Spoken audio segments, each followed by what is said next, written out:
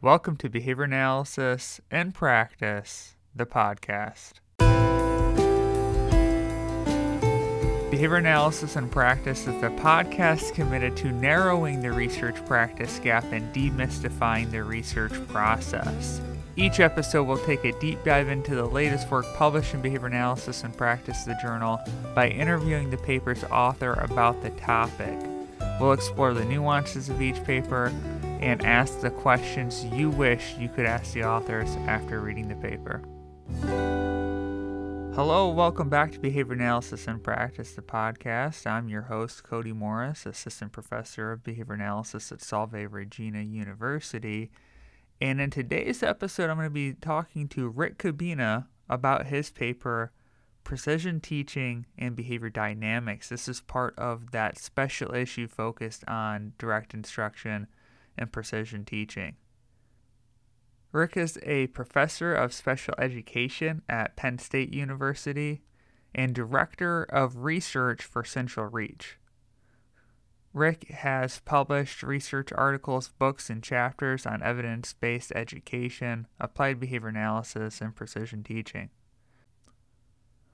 I had a lot of fun interviewing Rick, and I learned a lot. I think you will as well. And so without further ado, here is my interview with Rick Kubina. Hello, Rick, and welcome to Behavior Analysis and Practice, the podcast. Thank you for having me, Cody. We're excited to have you and to talk about your article. Before we jump into the article, we always love to hear about our guest's background, what their role is, and sort of what led them to this research. So do you mind sharing a little bit about yourself? Yeah, I grew up in a place that many people, it's called, well, I actually grew up in Canfield, but you say Youngstown, Ohio, because no one ever knows these little small places that you live in. And in Youngstown, I was an undergrad. I thought I wanted to, or I was a high school kid. I thought I wanted to be a clinical psychologist. So I go to this place called Youngstown State University, which was our local college. And I had a professor there named Steve Graff. Turns out that Steve Graff was this guy who loved precision teaching and behavior analysis. We had some other behavior analysts. It was a very eclectic program, but we had maybe 3 behavior analysts in there. And just through mentorship from Steve, I learned more about precision teaching, and I said, "Hey, Steve, where should I go? I want to, when you get a psych undergrad, it's most of the time preparatory for another degree." And he said, "Well, you ought to go up to Ohio State. There's this guy there named John Cooper who does this stuff with precision teaching." So I'm like, "Oh, okay." Not knowing anything, I go to Ohio State. There's Bill Heward, Tim Herron, Diane Sonato, Ralph Gardner, all of these other amazing people. And I just lucked into my career just through, not knowing any better. And of course, I never went down that route of clinical psychology. And I was very fortunate to have those people in my life because it led me to where I am today. That's awesome. And so is your graduate degrees, are they in special education then? Yeah. So undergrad was psych, master's in special ed, went out in practice for a number of years because in special ed, I always wanted to go back and get a doctorate. That's a degree where it's not like psychology where you could literally start as an undergrad and go all the way up to the PhD. You have to have practical experience. So I was in the field for a few years and then went back to Ohio State for my doctorate. Awesome. And do you want to tell the listeners what you're up to today, what your current role is, and how that involves precision teaching? Sure. I am a professor at Penn State University. I am in the special education program, and I've been a professor since 99, but I was only at my very first job for 1 year. I've been at Penn State since 2000. And in my role, I conduct research on behavior analysis, precision teaching, a whole other few things that I'm interested in. And I teach courses. I teach an undergrad course on reading. I also teach a single case course. And then I work with students. and I do service. Those are the three things that define us in higher education.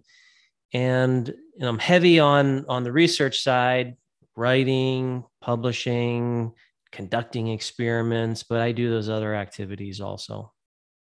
And one of your major research lines seems to be related to precision teaching. And you mentioned sort of being introduced to that as an undergraduate.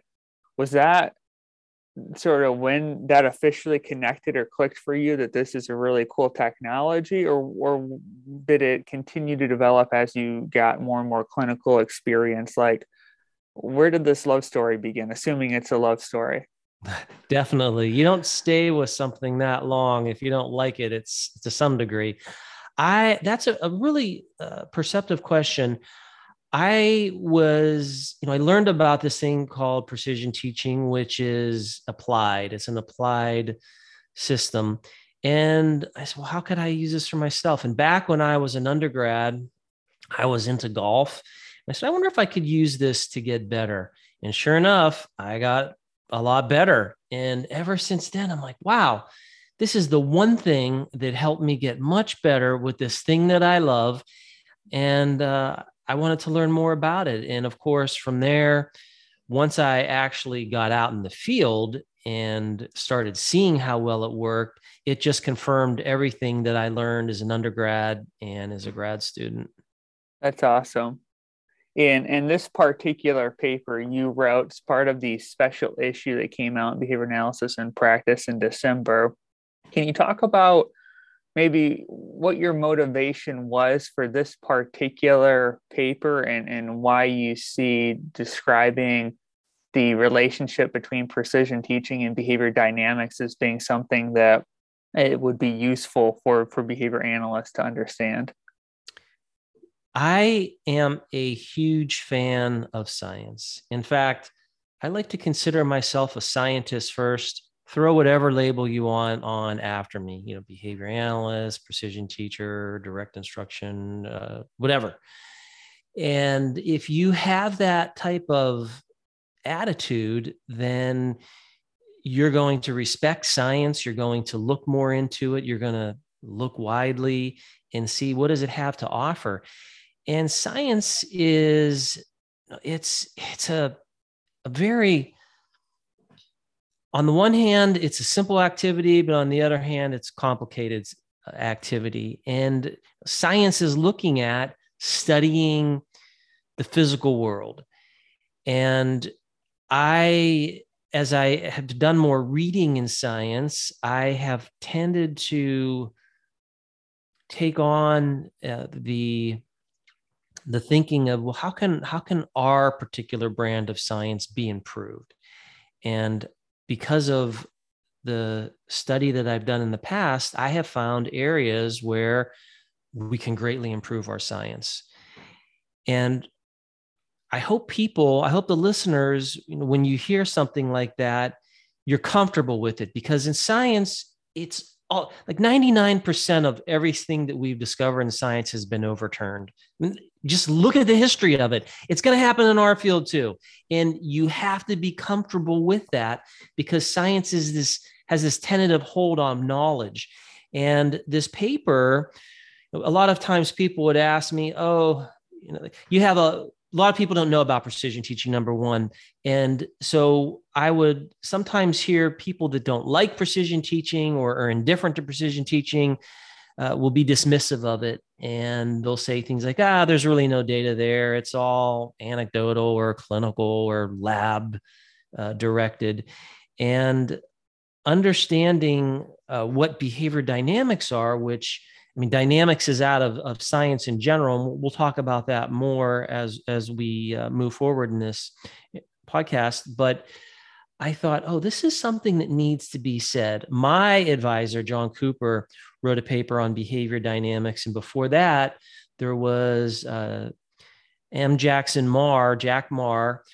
He wrote a paper on behavior dynamics for behavior analysis. And other than those, I have probably the third paper on dynamics. There's like nothing else out there. So this might seem really obscure, but this is how science works. If you find something that you think is useful and can contribute to your field, write about it, study it, dive into it, and it may turn out one day to be a very big contribution. Right now, a lot of people don't know about this, but that's why you write papers and get the word out. Absolutely. And I love the wording you use. You said science has a tentative hold on knowledge that, and you kind of talked about the fact that 99% of all science is essentially overturned and proved upon. And I think that that's really true. And I think that's important for the listeners and the readers of behavior analysis and practice to grasp onto and for our field to really lean into. Now, the paper, as you've talked about, is focused primarily on precision teaching and then the understanding of behavior dynamics. Can you provide an introduction or an explanation of what precision teaching is for the listeners who may not be familiar with the discipline?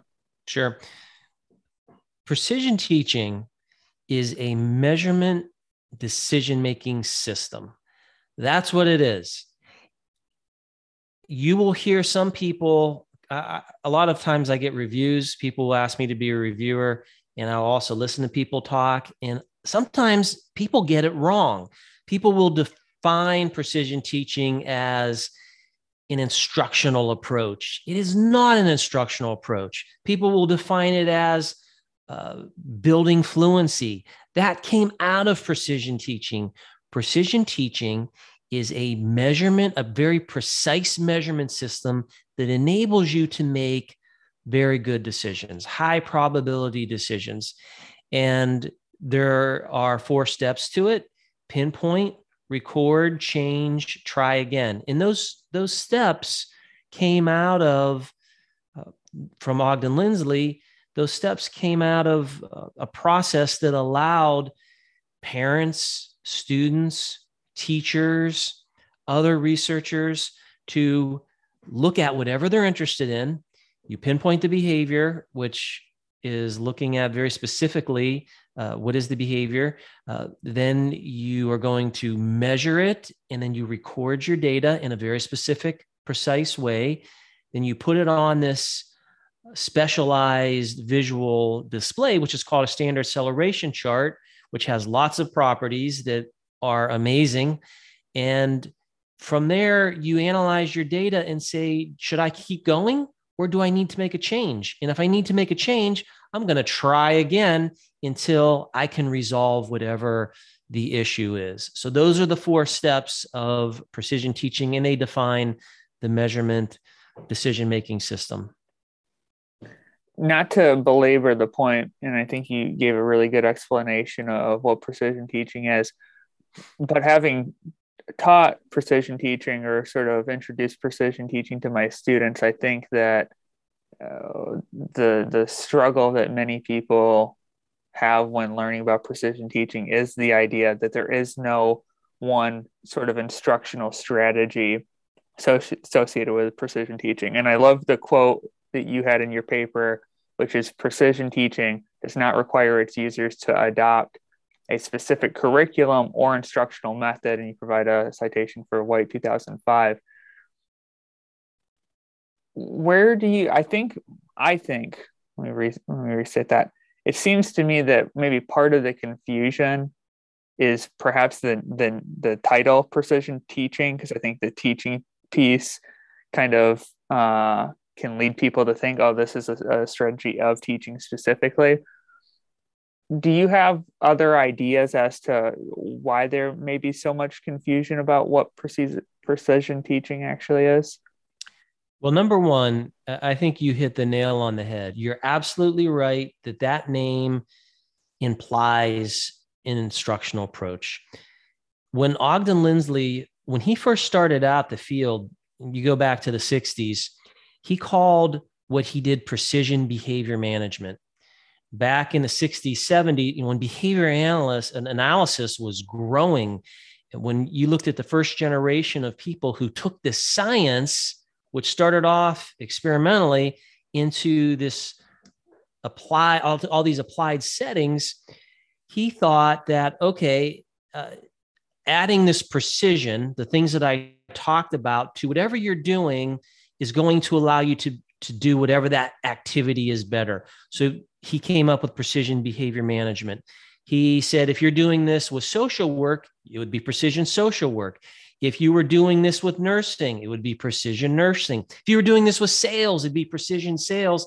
And if you happen to be doing this in education, it would be precision teaching. Well, guess what stuck? Guess what most people did? Well, most people were in education, so the precision teaching just kind of took off. There were other people doing all of those other activities that I just mentioned, precision nursing, precision social work, but there were very few people in those fields, and it just didn't take off. A second reason why a lot of people don't know about it is where would they come in contact with this information? It's not like in our textbooks, there's a section on precision teaching. In the current white book, the Cooper Heron Heward book, you can find some information on a standard acceleration chart, but that's it. And that isn't talking about precision teaching.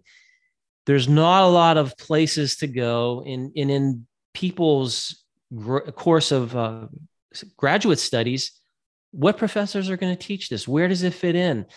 So you have a few variables, I believe, that are responsible for people not being aware of it. One of the things you mentioned at the beginning of the interview was that some people within the field, and I'm sure beyond the field, who are unfamiliar with precision teaching may not understand the research or the evidence that supports precision teaching. And you begin to outline some of that in the paper and talk about where the evidence for precision teaching comes from. Could you provide a little bit of context there for the listeners? Yeah. When we talk about evidence, typically that means peer-reviewed studies. Do you have a base of studies that are in the literature? Now, precision teaching did have its own journal. It started off as the Journal of Precision Teaching in 1980, and then they added the word acceleration, so it changed. Maybe that was in the 90s, to the Journal of Precision Teaching and Acceleration. There were, it was peer reviewed. There were many people there. So you have all of these studies. Those are available, by the way, for free. If any of you are interested, you can go to acceleration.org and download those. And you can also search in ERIC and they'll come up. But beyond the journal, there are many entries into other journals. You just, depending on what you're looking at, if it's education, you can find studies of precision teaching in the Journal of Behavioral Education, ETC, all of the journals. And of course, the very journal that we're talking about now has published a whole special issue. The Behavior Analysis and Practice has published a whole special issue on precision teaching. There are books out there. There's lots of evidence to support precision teaching. And I once interviewed Ogden Lindsley, and I asked him this question that you're asking me. Well, a similar question, actually. I said, can precision teaching fail? Have you seen any instances of precision teaching failing? And his response was, if you engage in the steps of precision teaching, the 4 steps that I said, pinpoint, record, change, try again, and what you have doesn't work, the precision teaching method worked. In other words, just because you don't have positive results, if you engage in those steps, you have recorded a behavior, you've measured it, and then you made a decision. That's what precision teaching does. And we have all sorts of, there are studies that talk about that particular way of looking at the world, but then some of these discoveries that were made out of precision teaching, the frequency building to behavioral fluency. We have lots of studies there. Some people do that and they use precision teaching to measure it. And there's probably 40 plus studies out there that I could point to right now that show these are the effects when you do this. So there's lots of evidence for precision teaching. Somewhat implied in a lot of this conversation is the fact that precision teaching can really be utilized in a lot of different settings with a lot of different types of learners. I've personally seen it in like typical school settings. I've seen it in autism centers. Do you see the research sort of spread across those areas, considering most sort of behavior analysts tend to work with individuals with autism and developmental disabilities? Do we see a research base there? And I know that precision teaching is meant to be used not just with and by behavior analysts, but also regular educators and special educators. So could you talk about if we see most research in one area or the other, or kind of spread across? You do see most of the research in education. It's called precision teaching because many of the practitioners have taken it to educational settings, but you can find it in other places. And this last precision teaching conference we had, one of the main speakers was Kirk Kirby, who's part of Team ABA, and he has a whole company with like-minded colleagues who are using precision teaching in sports, which is there have been other people who've done this on the applied side, and you can find a few studies out there with sports, which is great. It mirrors ABA, in my opinion, in the sense that right now ABA is very focused on autism spectrum disorders, but yet just because you may have 70% of the field, according to the BACB website, that's focused on that, you see all of these other subdisciplines and places where people are applying behavior analysis. And it's the same thing with precision teaching. But just because precision teaching is such a smaller scale than how many behavior analysts we have, you don't see that many people doing it in these other areas. But I'm glad you asked that question, because sometimes I'll get people that say, hey, I want to do precision teaching, but I want to use it for reductive behaviors.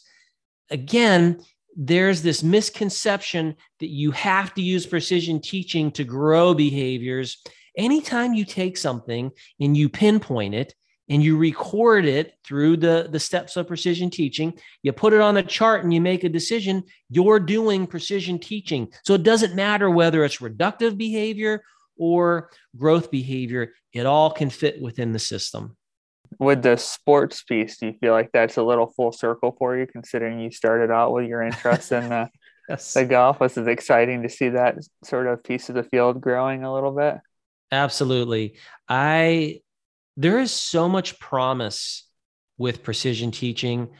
I obviously, at this point in my career, I started off as an undergrad in 85. I met Steve Graff in 86. I've been doing precision teaching since 1986. That officially makes me old, or I like to use the term, I'm a veteran. So I've seen so much, and by so much, I mean incredible feats of change, of behavior change. But yet many of my colleagues are not using this system. And whenever I talk, I can show people, like, look at all this, look at this data. I can show them the logic. I can show them, if you do this, this will happen. But yet it's still a lot to do to get people to change.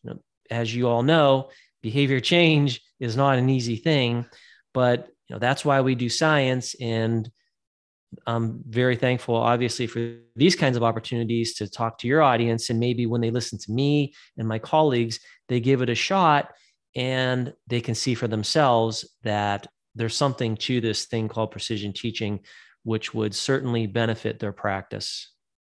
Yeah. And at the end of the interview, we'll save it. We'll put a little cliffhanger in here for now, but eventually I'll ask you if you've got any recommendations for people that are sort of new to the area that want to begin, behavior analysts that want to begin sort of exploring precision teaching and the idea of using it. But we'll circle back to that. Okay. One of the sort of core pieces, it seems like, that is necessary to understand if you're going to effectively use precision teaching as a behavior analyst is the concept of behavior dynamics. Could you shed a light on what behavior dynamics is and how that relates to experimental design? Sure. If I asked you or your audience, how do you, in our field of behavior analysis, how do we know if we have an effect? We have something called a functional relation. And that functional relation is a pretty big deal. And it's based off of, we have this steady state behavior that we are looking for. And it's based on the steady state logic. And what we do is we will have a baseline, we'll analyze that baseline, we will then have an intervention. And depending on how we experimentally arrange that, which design we're using, we can look at the data and say, okay, it looks like we may have a functional relation. That's one way of doing science and approaching the world. Now, dynamics, that term may not be familiar to many people, but many people may have heard of or know of thermodynamics. So think about thermodynamics in that term. What does that mean? Thermodynamics is a branch of physics, and what it does is it studies the effects of changes in temperature. We could refer to temperature as heat. It also looks at pressure, volume, and it does this with these physical systems at the macroscopic scale. And the way thermodynamics functions is it analyzes the motion of these particles, and based off of all of that, we have this field. So there's two words there. There's thermo, which gets to the heat, and the pressure, the volume, and in other words, these forms of energy, and then dynamics, which means mechanics. And that's concerned with the effects of these forces on motions of objects. Now, Jack Maar, when he wrote this paper, which, by the way, I would recommend you all download that. I want to say it's either in Java or the experimental. I can't remember which one it is. It's probably, I could look in my paper. Well, we'll link to it as well in the show notes. Good. We'll link to the website you referenced, or you can download all the papers from the Precision Teaching Journal, and we'll link to this paper as well. Excellent. So with thermodynamics and with dynamics, there was a conference. This was, I think his paper was published in 89. Or no, the conference was 89, maybe he published a paper in 91. But there was a conference of like-minded behavior analysts that all got together, and they were discussing how can we approach behavior analysis in terms of these dynamics, because we've adopted looking at behavior through steady states. There was a lot of information that back when Skinner and colleagues first started off looking at it, there were lots of states, transition states, transitory states that were fascinating when you looked at what the animals they were working with were doing.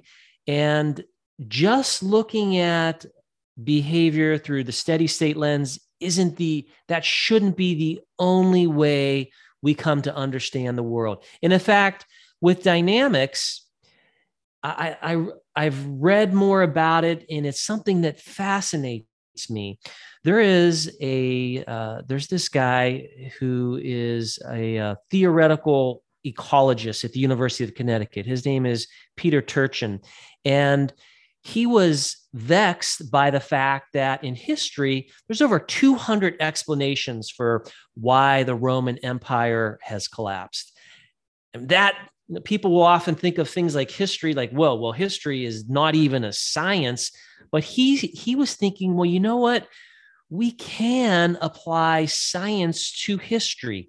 And he came up with this new term called cliodynamics. So Clio was the muse of history, and dynamics was getting at these regular, predictable patterns that you could make.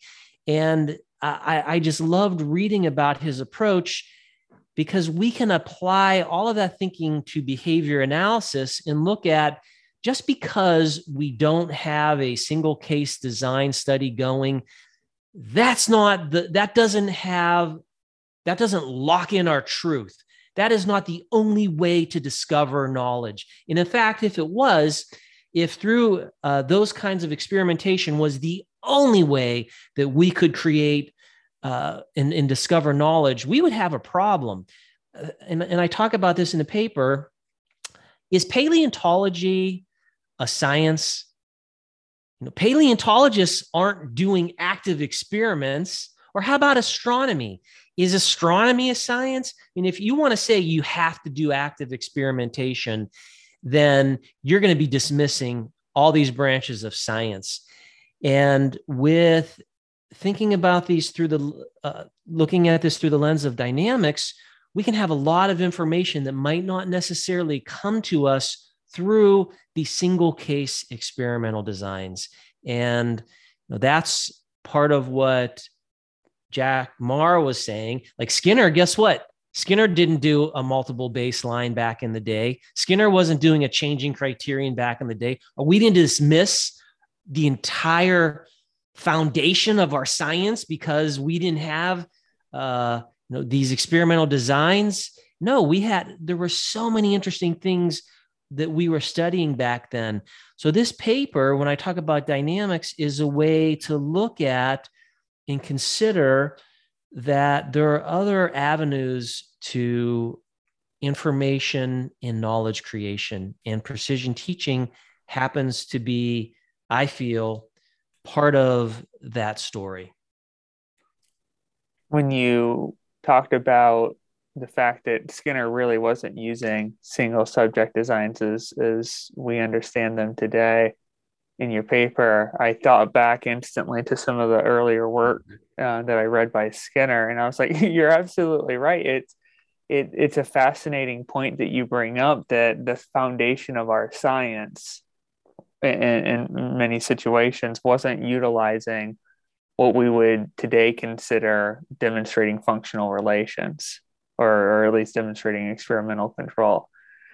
So within the paper, you also talked about some of the difficulties that in particular teachers would experience if trying to utilize standard single subject experimental designs. Could you elaborate on those a little bit and sort of cue our listeners into what some of those issues are? Yeah. It's a really good question. If I could step back and answer your question by going back to the difference between natural science and social science. We have two definitions of that. When we talk about natural science, we think about this branch of science that's dealing with the physical world. So physics, chemistry, geology, biology, a bunch of studies that are dealing with the natural world. When we talk about social science, it's exactly what it says. It's this branch of science that's dealing with the social world. So psychology, economics, archaeology, political science. And some people have come up with we have this distinction, and some people have used hard science versus soft science. And then sometimes the soft science is meant to be used in a pejorative, but we do have these sciences that operate or have these different focuses. And behavior analysis is, even though we're dealing with people, started off as a natural science. And I think that's important for people to understand. And in the natural sciences, many people will hold up physics as the queen of all of the natural sciences, because it has this incredible resume, has done all these things, and You get lots of prediction and control. But the difference between working with an atom versus working with the person is how much control can you exert on your specific subject matter. And you understand many of the factors that are going in with that atom. And when you conduct your study, you can set it up so, okay, when I do these things and run this experiment, here's what I find. Whereas when we're working with people, we try to control as many variables as we can, but there's so many variables we just cannot control. And because of that, we will have more variability in our results than you could find in the natural science. Or I shouldn't say that. Again, I'm going to put in behavior analysis as a natural science, and by that I mean the way we conduct our research is different from the way people would conduct, like many of the people in psychology, using statistics and inferential statistics, particularly, versus what we're doing, which is very similar to the ideas in physics, where we're focusing in on this one thing and we're trying to control as many variables as we can. We're working with one person and or one specific target, I guess, is a way to think about it. So with teachers, teachers, when you take precision teaching and you're working in the applied settings, there's so much control that they don't have. And this is the same thing that happens with behavior analysts. There's only so much control you can exert. And as a result, you try to do what you try to run these experiments and do the best job that you can. But there's all of these things that are going on out there that we just have no control of. The student comes to school and no one fed that student.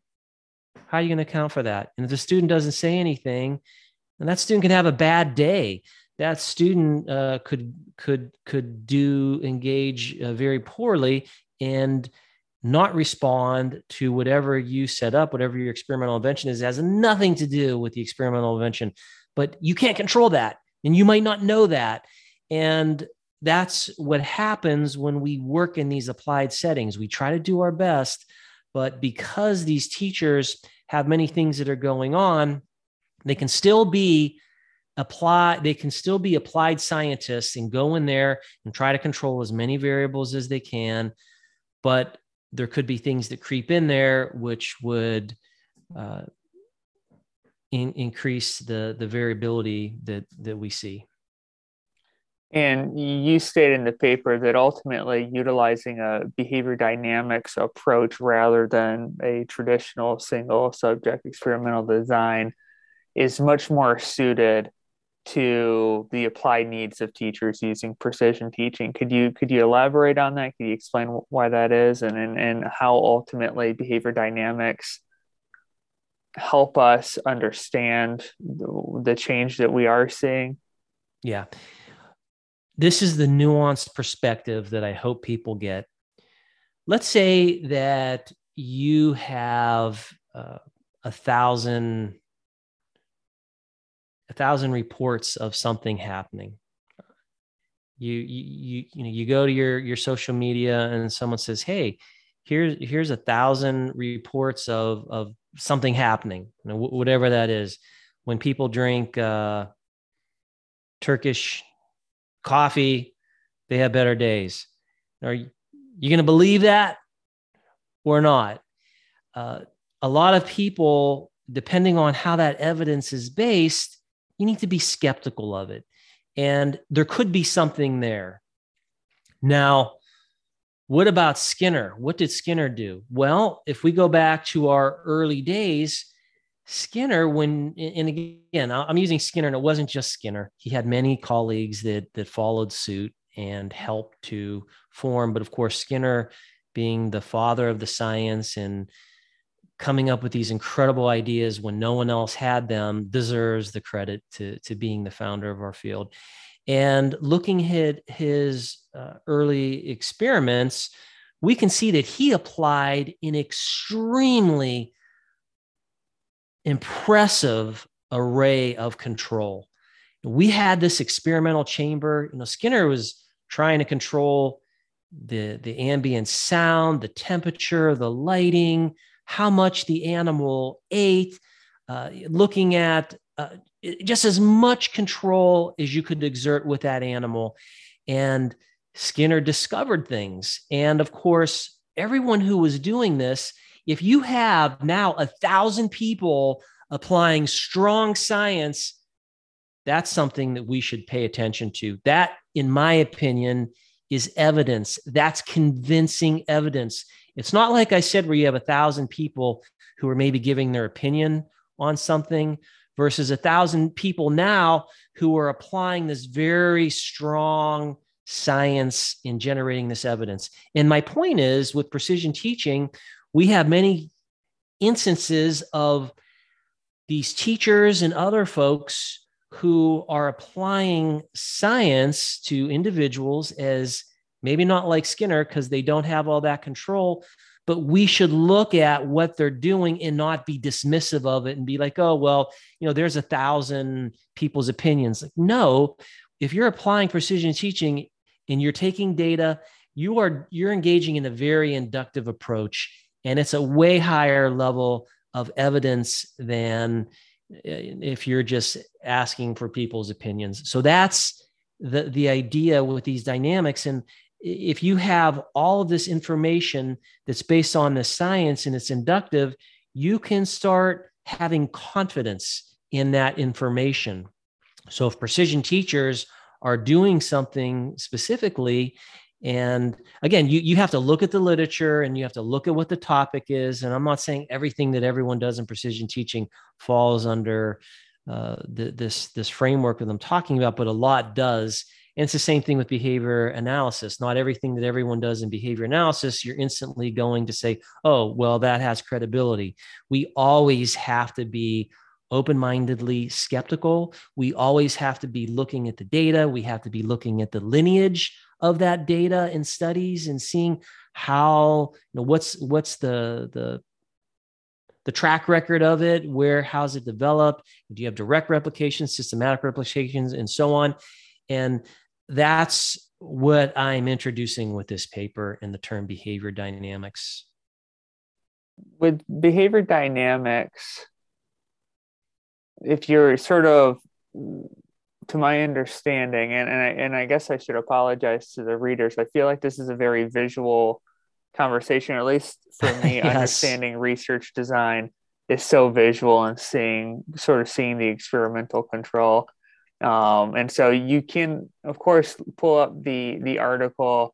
Rick does lay out sort of what the traditional visual representations are for the single subject design. If we were to try to visualize what a behavior dynamics approach looks like, is there a comparison, or is there a way of sort of understanding what that might actually look like on paper or on a graph?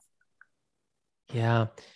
So the four main single case experimental designs that we have are there. They're not, and I say they're the main ones because many people have all of these other ones that, some are iterations on those designs, and then some are kind of their own design, but you're like, well, that kind of looks like this design over here. Johnson and Pennypacker, they have a number of editions of their fabulous book.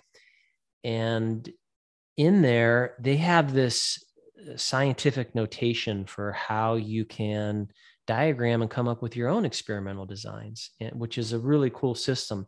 So depending on what you're doing, you could have that diagramming system, and you could say, well, here is my specific design, and here are all these other particular folks that do it. And if we use that system, then we would have a visual representation of what this could look like. Now, here's the thing with precision teaching that I love, and I feel everyone in the audience should move to the standard acceleration chart or something similar to this because of this reason. Well, there's actually three reasons, but I'm going to talk about one: quantification of whatever you're working with. I just recently did a study, and we're not talking about that, but I'll tease people with this study where we compared linear graphs with using your own subjective analysis, like, oh, is that increasing moderately, uh, mildly, or really strongly? Those weren't the words we used, but that's the idea. Versus, oh, is this a times 1.4? You tell people this is a times 1.4. Is it times 1.8? No, it's a times 1.4. Guess what happens when you quantify your subject matter? Like 100% of people get what that thing is. Whereas when you ask people's opinion, guess what happens? Well, it's the same thing in our field. If you go back to this, again, when we talk about the track record, we have many studies that show in terms of people having agreement on the effects, it's like between 50 and 60%. Some people, I've seen studies that are even below that. They're like 40%. And we've had this long-standing problem because you don't have these, we don't have decision rules. We have non-standardization with our graphs. Everyone makes up their own one. And you can't have a textbook where people are telling everyone, well, this is how it should be. This is how it should look. Because one graph is scaled from 0 to 3. The next graph is from 0 to 100. So you have all of these issues. And getting back to your question, with precision teaching, not only do we have visual analysis that's standard, but we can quantify everything.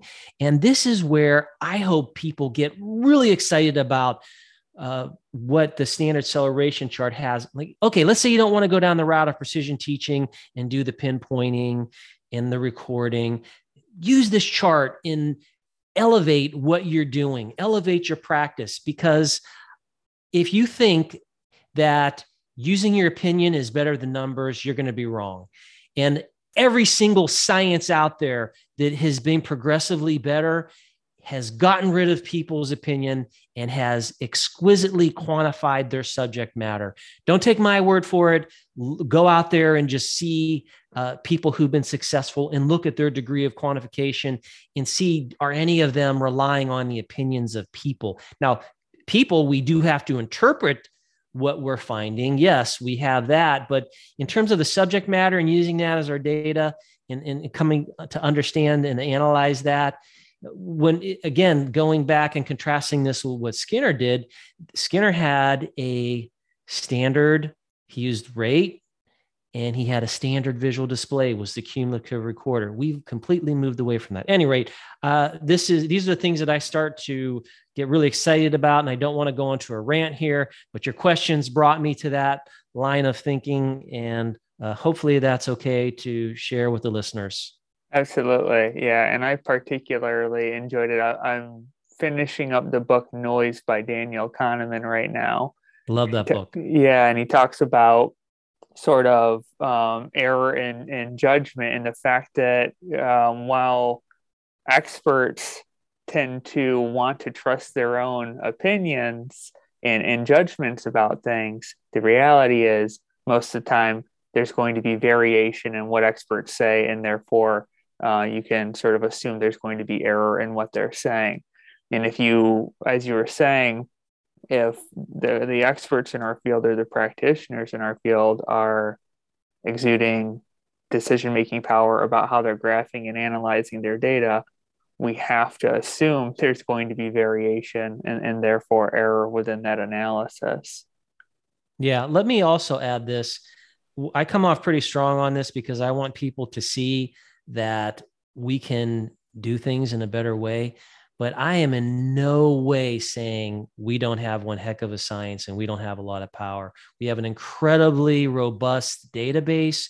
We have, even with the limitations of the linear graphs that we have, we figured things out.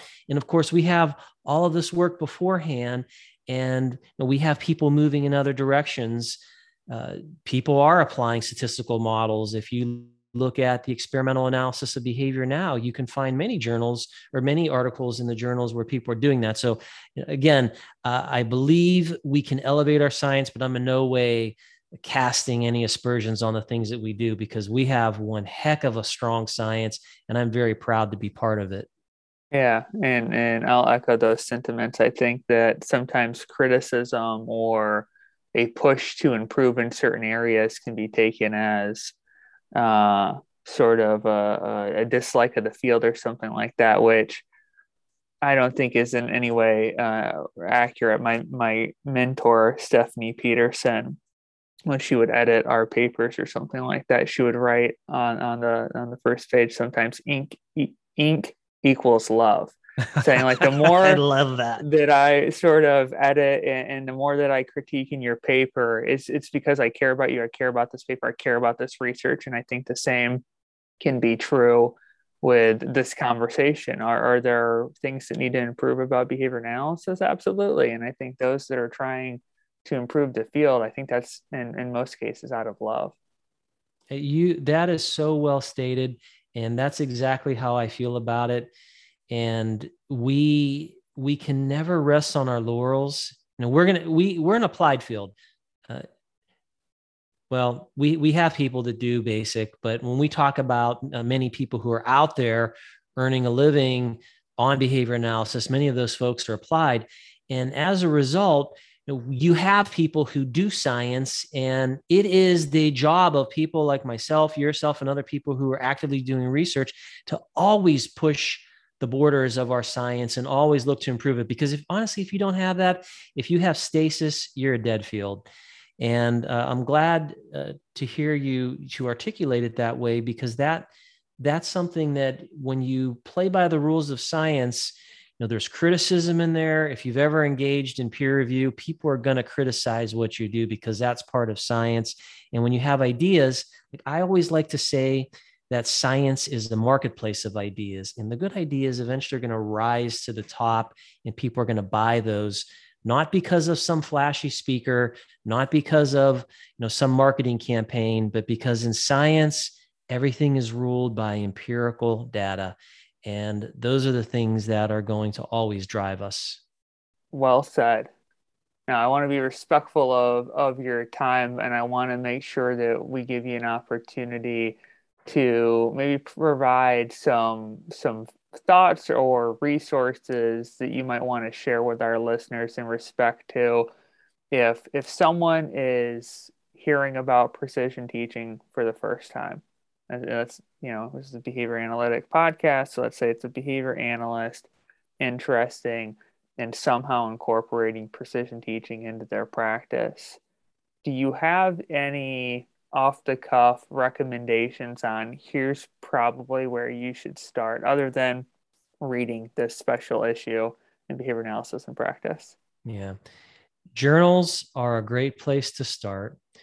There are many in the past. There have been other special issues in other journals that have an array of articles. This particular one has some conceptual papers like my own, but yet there's also database articles. And there are some really good articles out there. There are some teaching exceptional children,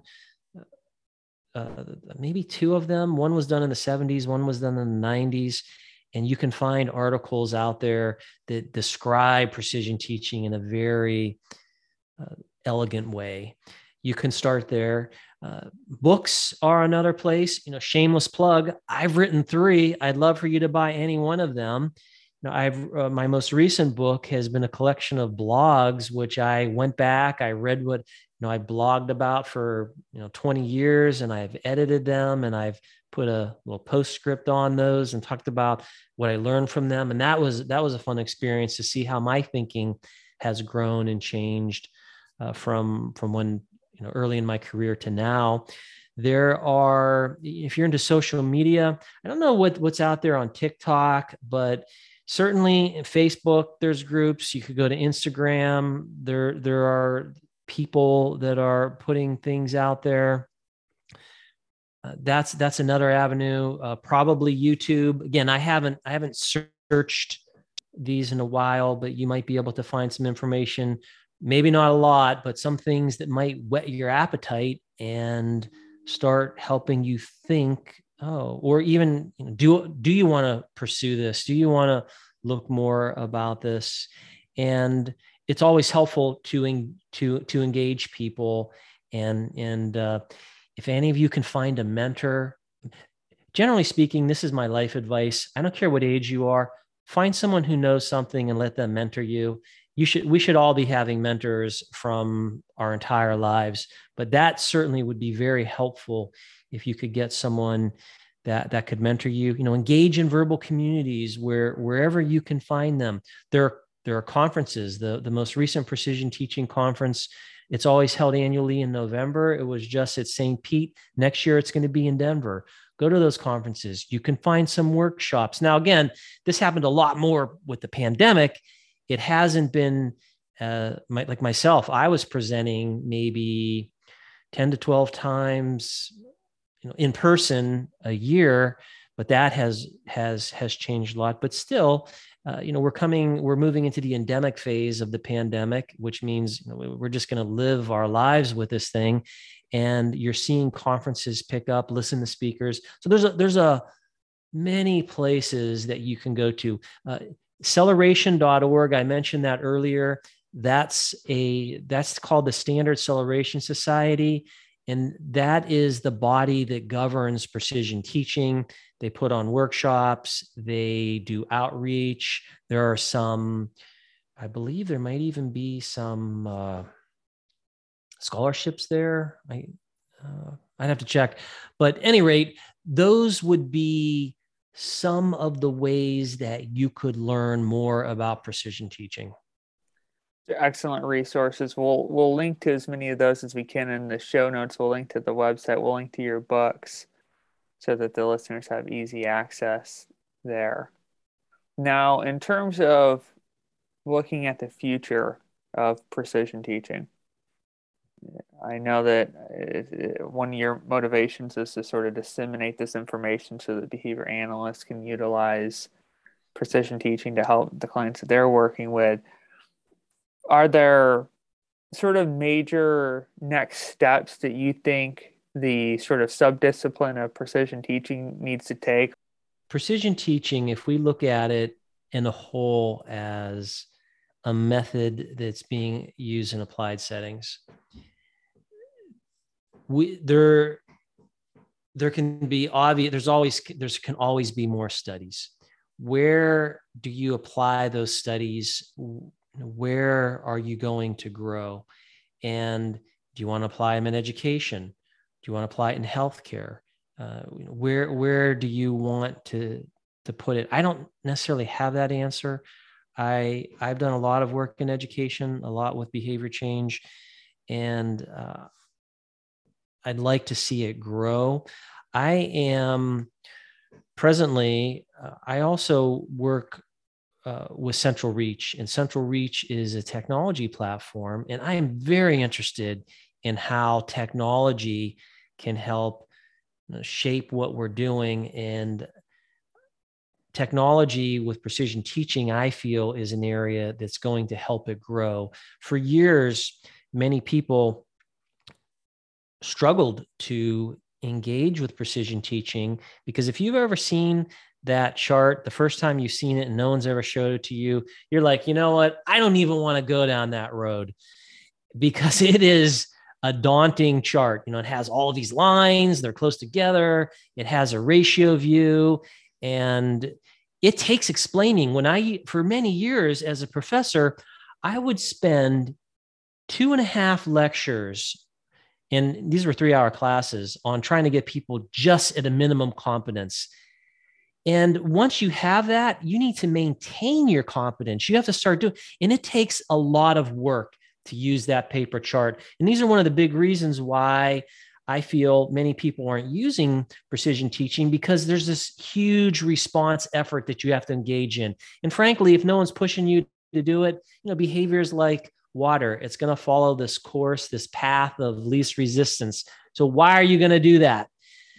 Technology, now that we have that, can make precision teaching so much easier, where you cut out all of those. In fact, a software that I co-created with a business partner from State College, Dave Stevens, we created Chartlytics. And of course, it was acquired by Central Reach, and it's now called Precision X. And we've done studies where you have an RBT, and within 5 minutes, they're using the rudiments of precision teaching. That's what technology can do. So I feel there's a huge step forward that precision teaching can make with technology. Now there's so much to that question you asked. There's so many different areas that we could look at. I did a study on pinpointing, which is part of precision teaching, and found that, guess what? Pinpointing did better than operational definitions. Our entire field is enamored with operational definitions. Well, maybe enamored is the wrong word. They're using them. They're in our textbooks. They're out there. There could be a lot more research on that. There's just so much that can be done. And anytime you have a scientific field, when you understand the breadth of what that science has to offer, you just see all of these possibilities, all of these different paths which it can go down. So that it's a really good question. And if people are veteran precision teachers, many of those folks are going down, again, a specific way of a line of research where that's what they're doing. We just need more people applying precision teaching and engaging in the research. And, there's many areas that would be fruitful. It's exciting to hear about what the future of precision teaching holds. And I am especially excited as you described the sort of innovations in technology and how that may interact with precision teaching to make it more accessible to certain groups using it. So that's exciting. Is there anything else before we wrap up that you'd like to share with the listeners about precision teaching in this article or anything else? I hope that everyone reads the articles that are in the special issue. I had a chance to read them. And when you're in a field, it's always amazing to see what other people are doing. Anytime you talk to people, no one's going to have the same idea of, like, everyone is going to have their own interpretation of whatever their subject matter is. And that's part of being a human. Science is a human activity. And I will sometimes have disagreements with my colleagues, and my colleagues will disagree with me, but that's all part of science. And reading and learning more about it is so important. And this special issue is just so dynamic. And I loved reading some of what my colleagues are doing. And I hope the listeners have a chance to read and digest what many of these articles are saying, because you'll start seeing commonalities among the precision teaching focused articles and see how are people thinking about it? What are they doing with it? And that will help people grow and expand their appreciation for what precision teaching can do. I echo those sentiments. I think it was an excellent special issue. And so thank you for your contribution to it. And thank you for coming on the podcast today. It's been a pleasure. Thank you for having me. Before you go too far, please remember to subscribe and like us on whatever podcast player you use to listen. Find us and follow us on social media to stay up to date on our latest episodes and to suggest recent BAP papers that we should review. The links to our social media are in our show notes. Finally, I'd like to thank a few people for helping create this podcast. Thank you to Stephanie Peterson, the editor of the journal Behavior Analysis and Practice. Thank you to ABAI for sponsoring this podcast. Thank you to my assistant producers, Elizabeth Narvaez and Jesse Perrin, and to my production assistant for this episode, Beyonce Ferrucci. And as always, thank you to Jim Carr and his band, New Latitude, for letting us sample their song, Cruising Altitude, throughout this podcast.